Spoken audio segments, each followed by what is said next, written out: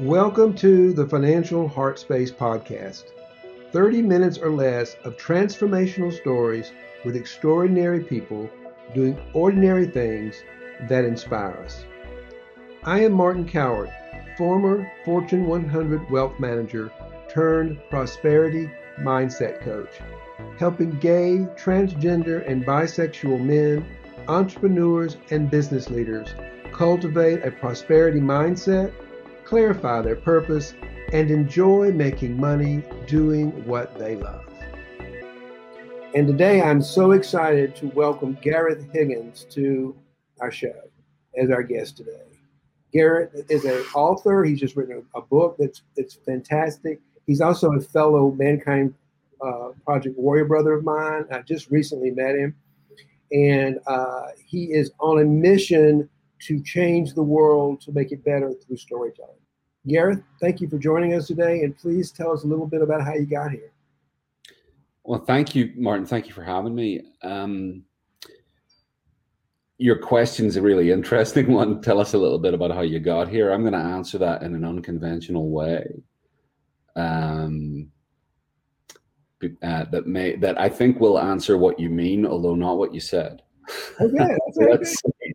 So here's how I got here. I think you might have got here in a similar way. There was a time when I was completely secure, totally safe. I had no sense of questioning, no sense of skepticism, cynicism, or anxiety. I was absolutely warm, bathed, perfect temperature.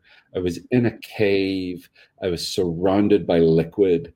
It was like being, you ever been in one of those, what do you call them? Those isolation chambers that they have in high-end spas these days, where you get into the water and it's all dark. What are those? I can't remember what they're called. They're called immersion tanks. Yes, yeah, and they're supposed to deeply relax you. Well, there was a period in my life where that's all I knew. I had no before and no after. I was just in one of these absolutely glorious immersion tanks. The liquid that was surrounding me was so perfect that you could even breathe it. And every now and again, I would hear this lovely music coming at me from outside the wall of the cave. And I didn't know what music was. I just found these sounds pleasant. And then one day, all of a sudden, without any warning at all the water rushed out of the cave extremely quickly. And I was turned around and thrust down a tunnel. Now, I didn't even know what a tunnel was. And I don't know if this is how it happened to you, because for some people, they didn't go down a tunnel. For some people, the roof of the cave was cut open. And these Godzilla hands came in and grabbed them. But I got thrust down a tunnel. And the longer the tunnel got, the narrower it became. And I started to feel like I was suffocating. And up until this point, I didn't even know suffocation was possible. And just at the last moment, when I thought I was going to die, I was launched out of the end of the tunnel into this bright light where there were these monsters, giants standing around me. One of them grabbed me by the legs. Another one took out this pair of scissors. It was the first pair of scissors I'd ever seen. And they cut the cord that connected me to the soft, gentle security of the cave. And then they placed me on top of this mountain that would gently rise and fall and rise and fall. And it'll come as no surprise to you that the very first sound that I made was wah! It was a pretty terrifying experience. That's how I got here. And the reason I say that in response to your question is because I think being born is probably a lot like dying. And the experience, if any of us had been conscious of it, and I know there are some people who believe they remember being in the womb. I don't have those kinds of memories. But if we were conscious of it and somebody told us, hey, you can choose to tomorrow be thrust down a tunnel and feel like you're suffocating and come out into this total insecurity and risk and not know what's going to happen next. Or you can stay inside this lovely warm cave filled with no self-consciousness at all, just joy and security. I think lots of us would probably choose to stay in the cave. And of course, ever since somebody introduced me to this idea of thinking about it this way, I've pondered it a lot. And yeah, there are times when I want to go back into the cave. There's no doubt about that. But I've come to the view that actually that's what sleeping is for. That a third of our lives, 8 hours a day, we are actually invited to go back into the cave and to experience the security of surrender to whatever might happen there. And some of us have sleep disorders. I have a sleep disorder, and it's being treated. And there's some people with very terrible sleep disorders, and God bless those folk. And I don't want to be disrespectful or insensitive to anybody who has a hard time sleeping, but at its best, sleeping is like a return to the womb. And the waking hours are like being expelled from the womb. And no matter how difficult your life has been, I think in our highest selves, we wouldn't choose to go back into that predictable security and exchange it for the unpredictability of what we call life. That's the kind of mythic answer. The more mundane answer is, I'm from Ireland. I live in North Carolina. I'm back in Ireland on sabbatical, and I'm here because our mutual friend thought it might be good for us to have a conversation about fear and storytelling. Yeah, I love the analogy. I completely agree. You know, what makes me think, I love the thing about this, about sleeping. I do think that's an opportunity for us to go back into the womb, because we do go into a world of being of dreams, and we may have nightmares, but there's not a sense of fear, and this, what it comes down to is that when we wake up in the morning, it is like when I wake up with what Ken Wilber calls the gross state. We're really in that physical body, and it's not comfortable. We're in the hard edges of ourselves. And so that's why I always tell people that the first thing we do in the first 7 minutes is to get back into that higher level of consciousness that has that same experience. And so, because I think we do all wake up as we're just born into the world. Like, oh my God, this is all kind of harsh and hard, and I'm not good enough, and I don't know how to navigate all this. And the truth is, by ourselves as a one single little body, we're not enough. We have to tap into that gigantic creative energy force that we are to breathe, and that's what we do. So I love that. That was beautiful. Yeah. Well, it speaks to me about the fear of death, the death that's coming to us all, that we're all aware of, and how if we can transform our fear of death, even just a little bit, one of the things I want to be really careful about when I talk about transforming fear through the stories we tell, it could be another thing to beat ourselves up with, to say, oh my God, I'm still experiencing all this fear and I haven't changed enough yet. There's something else for me to feel guilty about. Let's say hello to Randy, who just joined us here. Hello, Randy. Asbel, so glad you could join us today. Thank you so much for being here. It's great to have you on as our guest, and as our guest, as our part of our audience today and tuning in. So thank you. And if you have any questions for me or for Gareth, please put them in the chat. And thank you so much for being here. Yeah, so if we can transform our fear of death even a little bit, I think it actually starts to unlock our fears of everything else, because all the spiritual wisdom traditions that the world has ever known say versions of the same thing, right? And that is, don't worry about tomorrow, which I think is another way of saying, like, don't worry about your death, which is coming tomorrow, maybe literally tomorrow, maybe 50 years tomorrow. And do unto others as you'd have them do unto you, or don't do to other people what you wouldn't want them to do to you. All the spiritual wisdom traditions of the world agree on these things. Exactly. Let's just say hello to this Facebook. I don't know your name, Facebook. We're glad you're here too. Thank you for joining us today. Yeah, unless their name actually is Facebook user. And that's your name is, but I guess a lot. If you got to go in and there's a little link somewhere near the video, near this live action here, where you can actually go in and you can give StreamYard permission to show your name. It would make life very inconvenient if your name was Facebook user. So it'd be very confusing. Right? It would be very confusing. So I think if we can transform the fears we have through the stories we tell, and start with the fear of death, it can unlock a whole lot of just like joy, gratitude, and blessing in life. I was reading yesterday that the literary critic Harold Bloom translated the word in Hebrew for blessing as more life, and so when we say bless you, or we ask for a blessing, what we're asking for or giving is, or wishing for the other person, is more life. And it may not mean we get more life as in another 24 hours of breathing, but this moment that I'm in right now might expand.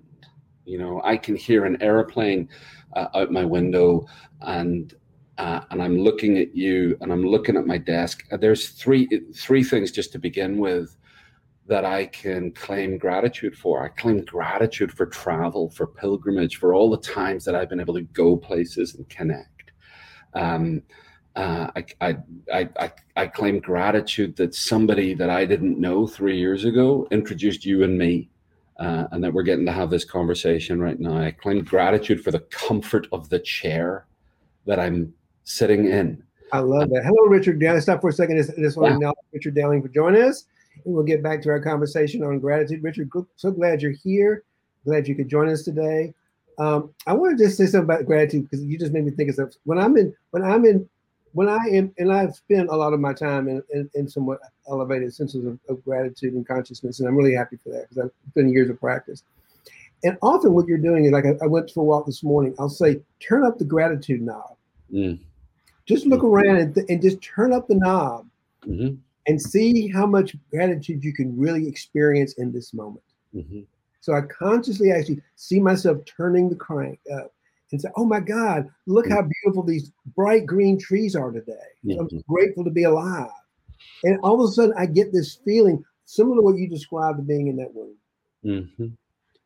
And if you're in a place where gratitude seems impossible, or it just seems out of reach, bless you.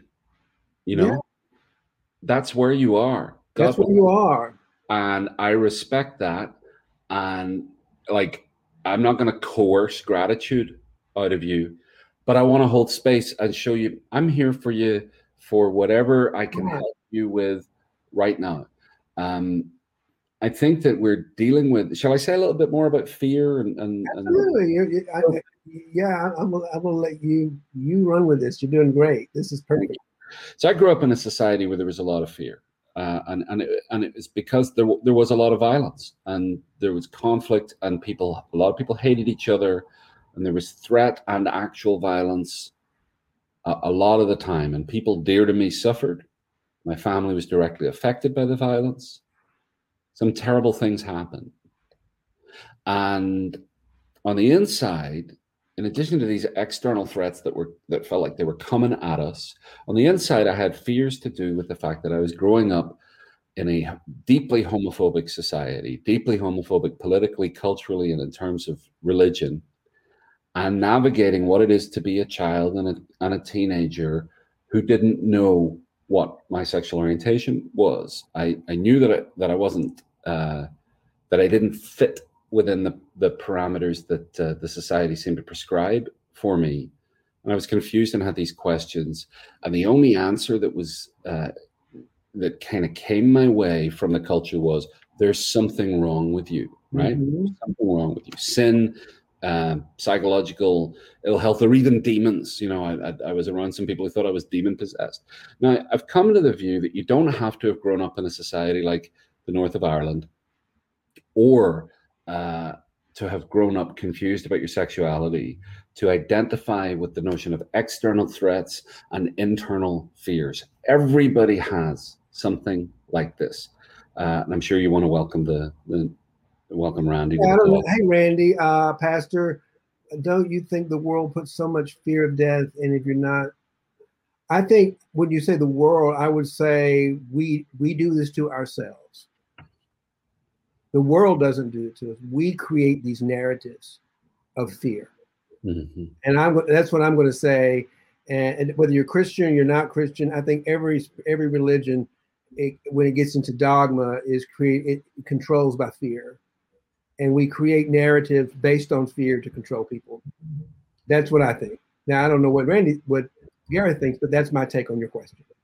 Well, I think part of the question was also, how might you help move towards security of not being fearful of death if you're not spiritual or Christian? And I think I know plenty of Christian traditions that are very afraid of death, and that's why I think they've constructed a kind of a simple ticket we take away the fear of death by controlling people through conversionist narratives. Now, that's not all religion; it's not all Christianity. I tend to think that religion, politics, and the media are three terms that are neutral.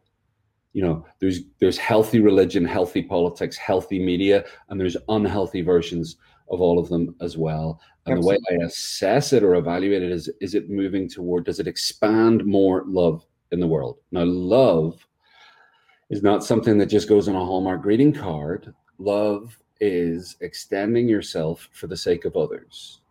That's what love is. Mm-hmm. And so that's the kind of love I'm talking about. The love, and that doesn't mean martyrdom. It doesn't mean I never get anything in return. That's kind of, there can be an egocentric martyrdom thing where I think we all know people who just are always giving, but they would never receive. You can never give them anything in return. There's a flow here of interdependence where I bring my gifts and share from those resources to serve the common good, and where I am honest enough to look in the mirror and say, here's the place where I lack, where I have need.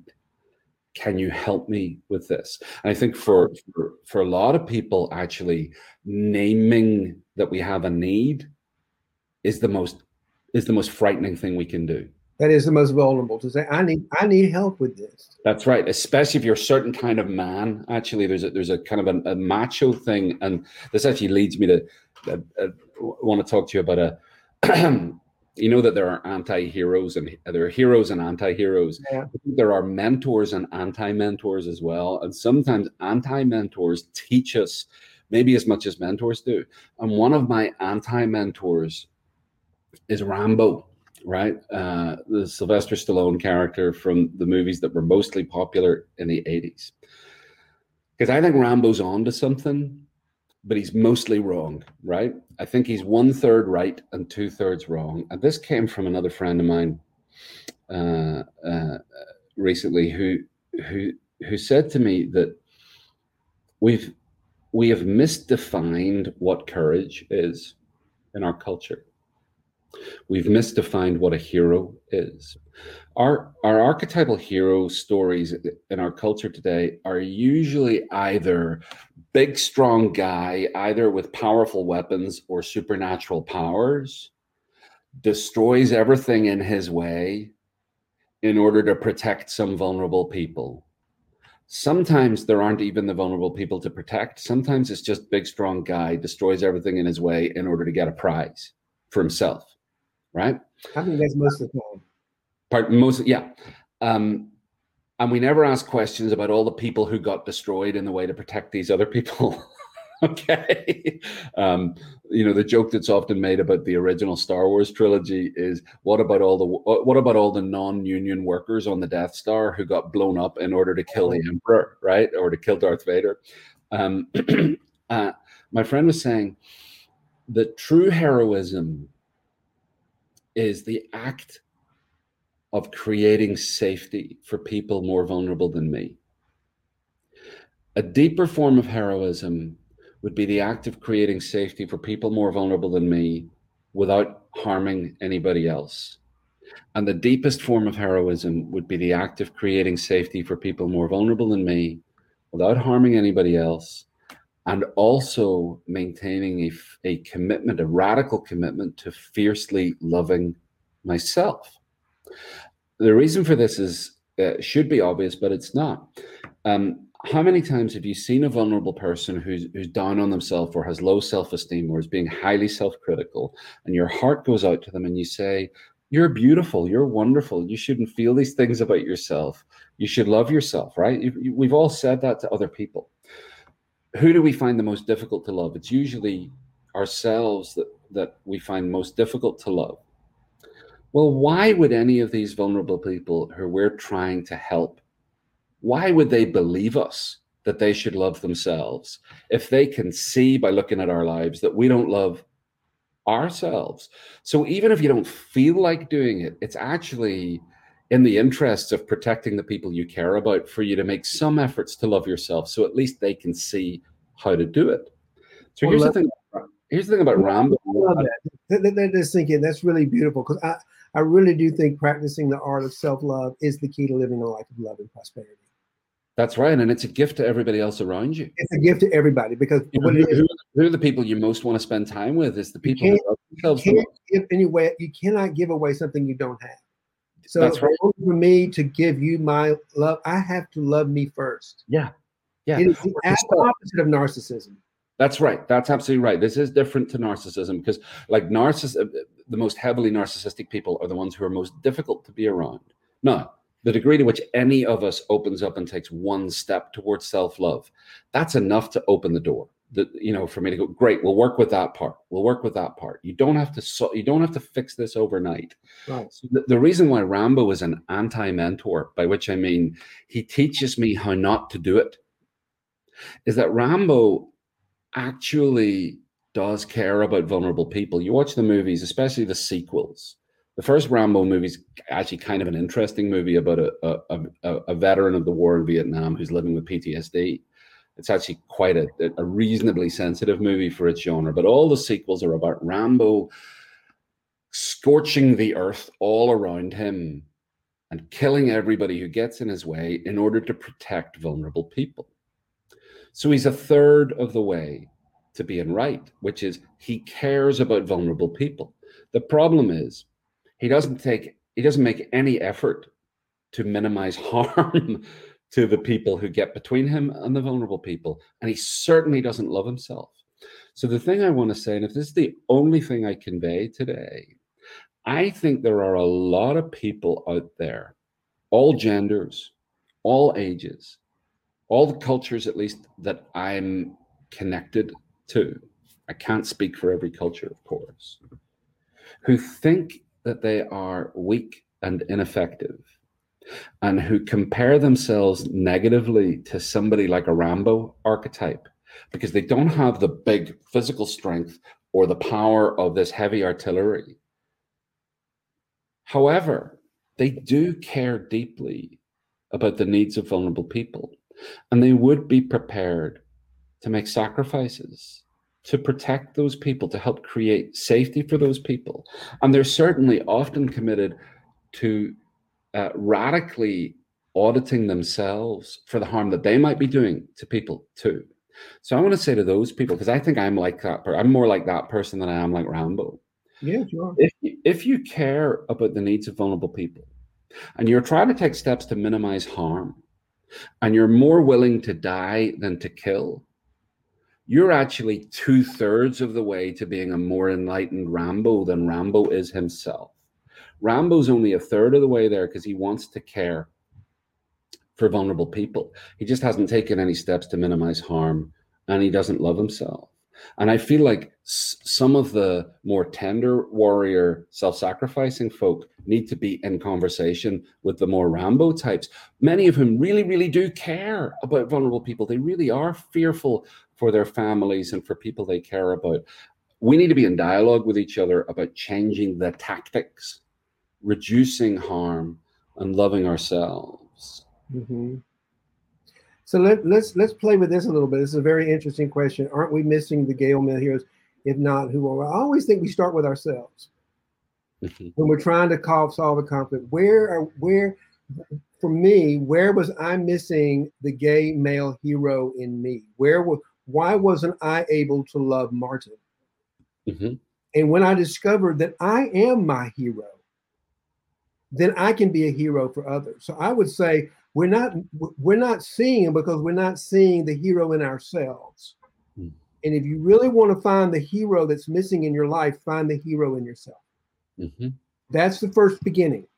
Because once you see the hero we see the hero. I can see the hero in Gareth.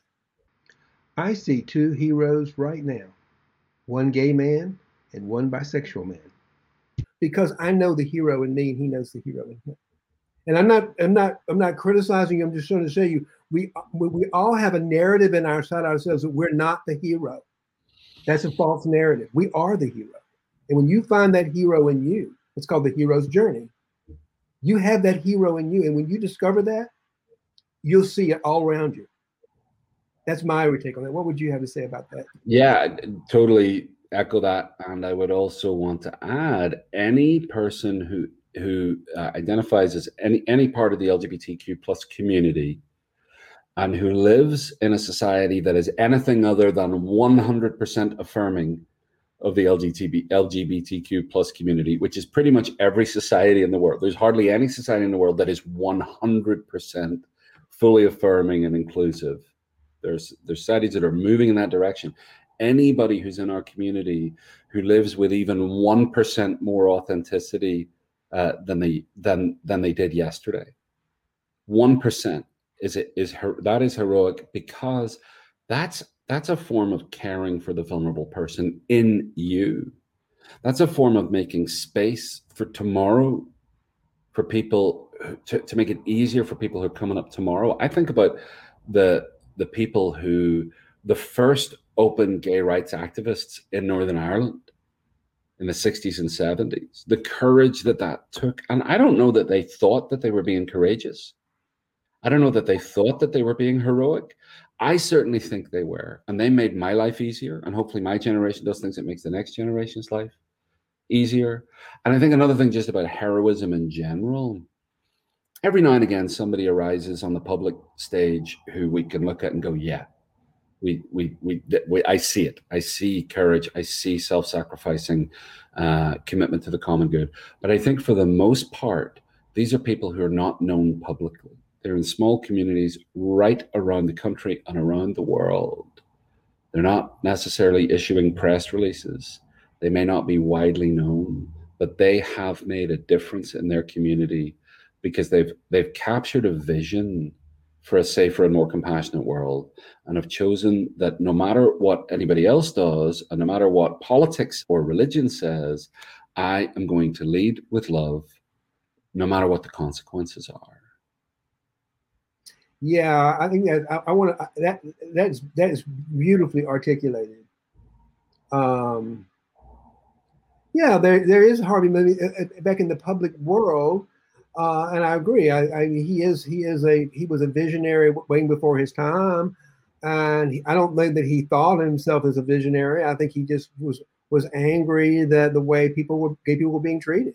So he was acting up like we did like we all did when AIDS came around. We acted up because I didn't think of myself as an activist, but I was angry that the government was just ignoring the fact that my friends were dying of AIDS and they didn't care about it. Mm-hmm. So I got out in the streets and acted up about it, and that's we didn't think at the time of ourselves as being heroes or activists. But every single person that got out and marched and fought for and did the AIDS and the lesbians and everybody else who came in behind, they're all heroes. All of them are heroes. Mm-hmm. It's hard to know, but all of us are heroes. You're a hero.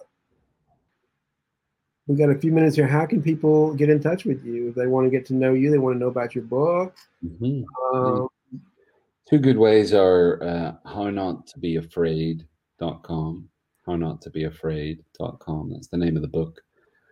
And GarethHiggins.net. It's my personal website. But I want to say something about the title of the book, if I may. And absolutely, yes, absolutely, love it. How Not to Be Afraid is not a book about how to stop feeling fear, because fear is inevitable and necessary. It helps us. It helps us see something that's important, and sometimes it saves our lives.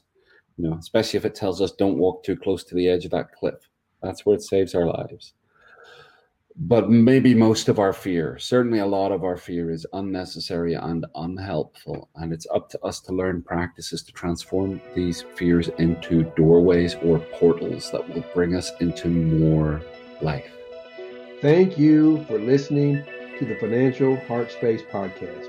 30 minutes or less of transformational stories with extraordinary people doing ordinary things that inspire us.